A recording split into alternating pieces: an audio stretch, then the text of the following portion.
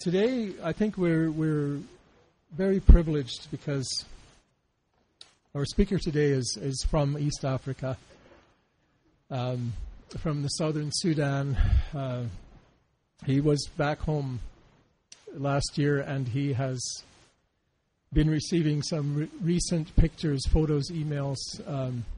We weren't able to project them on the screen, so his daughter Agnes will be handing them out later on when he speaks to these issues. But this is the year where tragically the number of people who are starving and going hungry in the world has reached an all-time peak of 1 billion, over 1 billion, according to the UN Food and Agriculture Organization. And our world is threatened by simultaneous crises, economic and ecologic. And, on, I think it was 5 minutes' notice, thousands of billions of dollars were made available to the financial empires, while the poor suffer even more because, of course, there's the drought which is being experienced now in East Africa, and of course aid dollars are few and far between as the rest of the world works through the other crisis. So Justin will speak today, Justin Odira, about the plight of the Acholi people in the Sudan who were displaced by civil war, a long-time war. They went to refugee camps in the neighboring countries of Uganda and Kenya.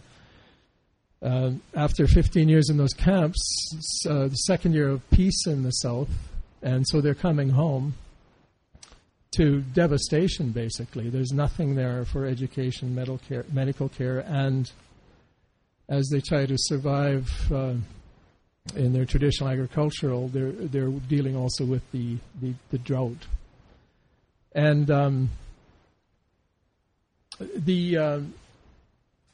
Justin came here as a refugee to Canada 8 years ago, and he's been trying to organize his people to help his people, which I think is very admirable, and I'm really happy to invite Justin up to take this microphone and tell us his story. We'll also be having a 5-minute video at one point, and the mic will have to move to the video and then back here.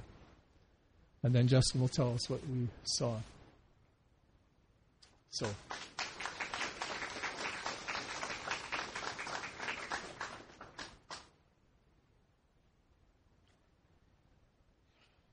Good afternoon, everyone.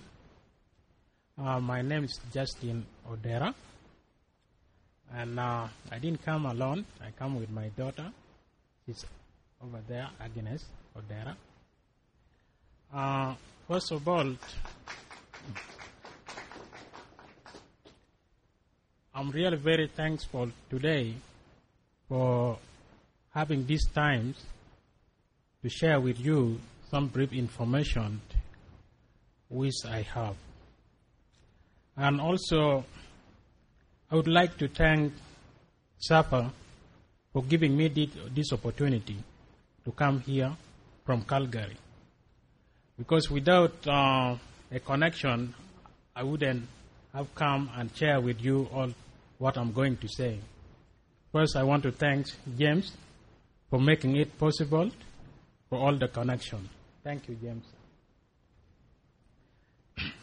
I'm just going direct to what I would like to share with you. Our world today have really a lot of difficulties.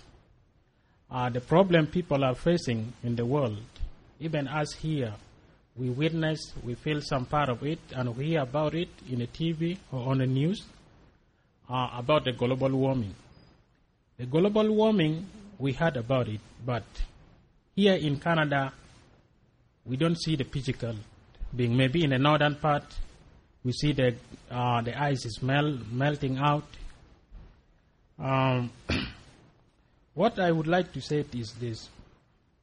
Since the global warming is happening, people like in Asia and Africa, they really suffer the most of the changes.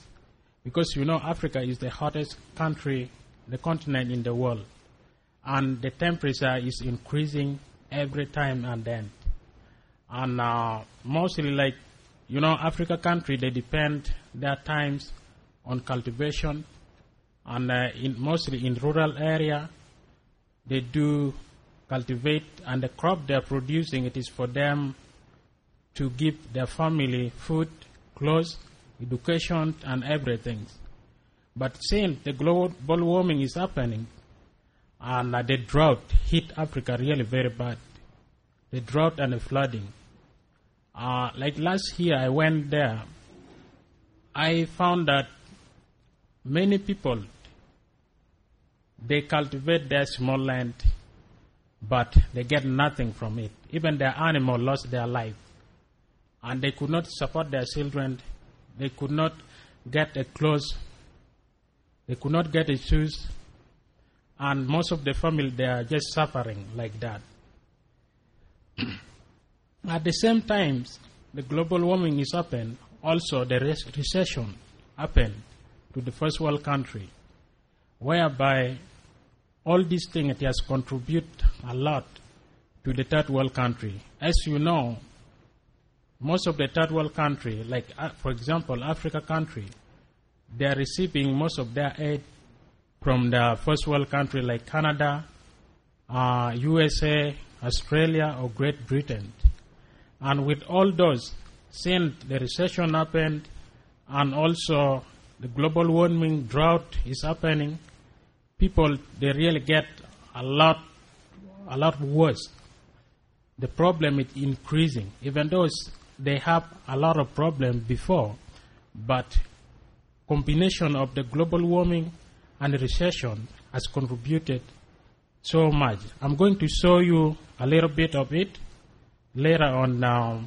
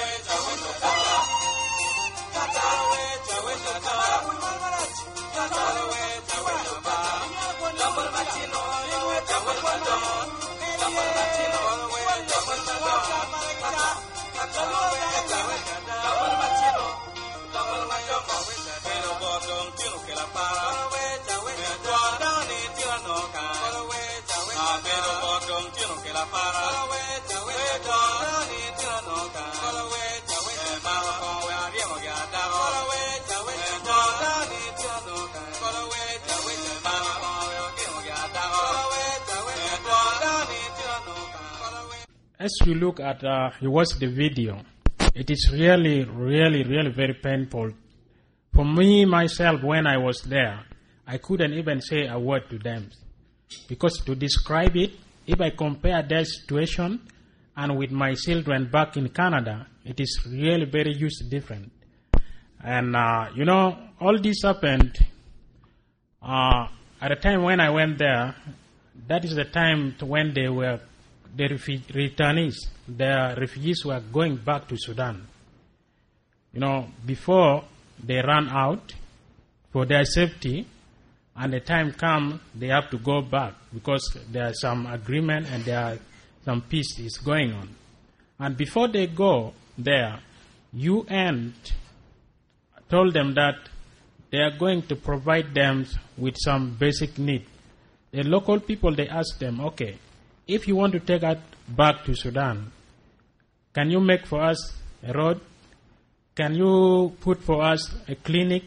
Can you build for us a school? Or can you make like some basic need, like water and sanitation? UN said, yes, we are going to do that. But with a big surprise, people went back home. They found no road built, no school. Only what they did, they built a clinic. They call it hospital. The picture just on the table there. And that building has nothing on it. Nothing is going on completely in this building. Up to now, there is no service. It is just as a building there. There is no medical supply, nothing, no doctor, nothing there. People are just, they are trying to go with their life like that, and they get really frustrated, and they don't know what to do. And some of them felt that they're supposed to go back to the camp where they came from.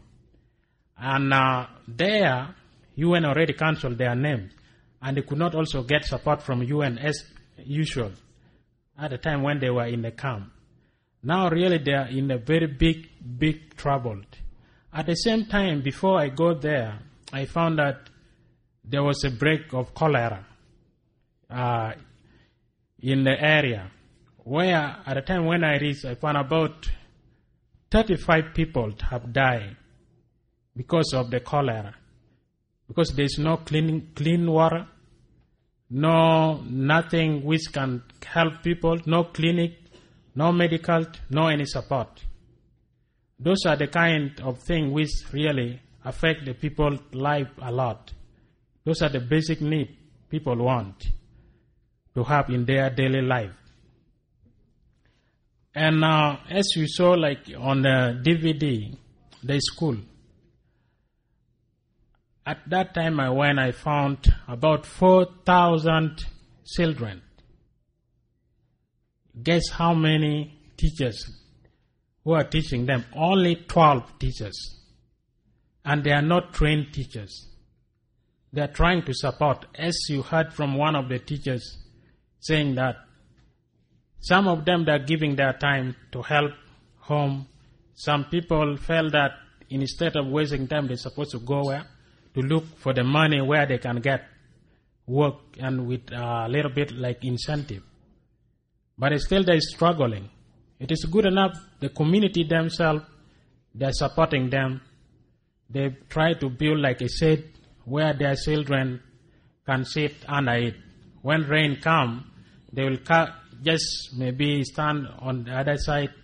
As one of the girls mentioned, that is a very difficult time when it is a rainy season, because they don't have that much for it. And the one thing which also I found it is really painful for the little girls. A little girl, like in senior secondary school, only a few girls go there. The reason is because of the lack of sanitary pad for the women to protect against their menstruation. They don't have it, and when this thing happened, the young boys make fun of them, and instead of continue like persevering, getting a lot of fun and frustration, they felt that it is better for them to quit school and go on with their life. In the age of 12, 13 there. What they do when they go back home, they quit school. They just go and get married. That is the only thing. Nothing they can do. And you cannot see any girl in like senior 3. If you watch the DVD well, and some of them I have it, I'm supposed to give it to you, but I will leave with James. We leave it at home. James will give it to you, the DVD. You will maybe go and watch it more. These are the things I want to share with you. And because, it is better to share, to let people know what is going on in some other part of the world than keeping it for yourself or for myself. I'm really appreciate for welcoming me here to share this brief information with you. Thank you.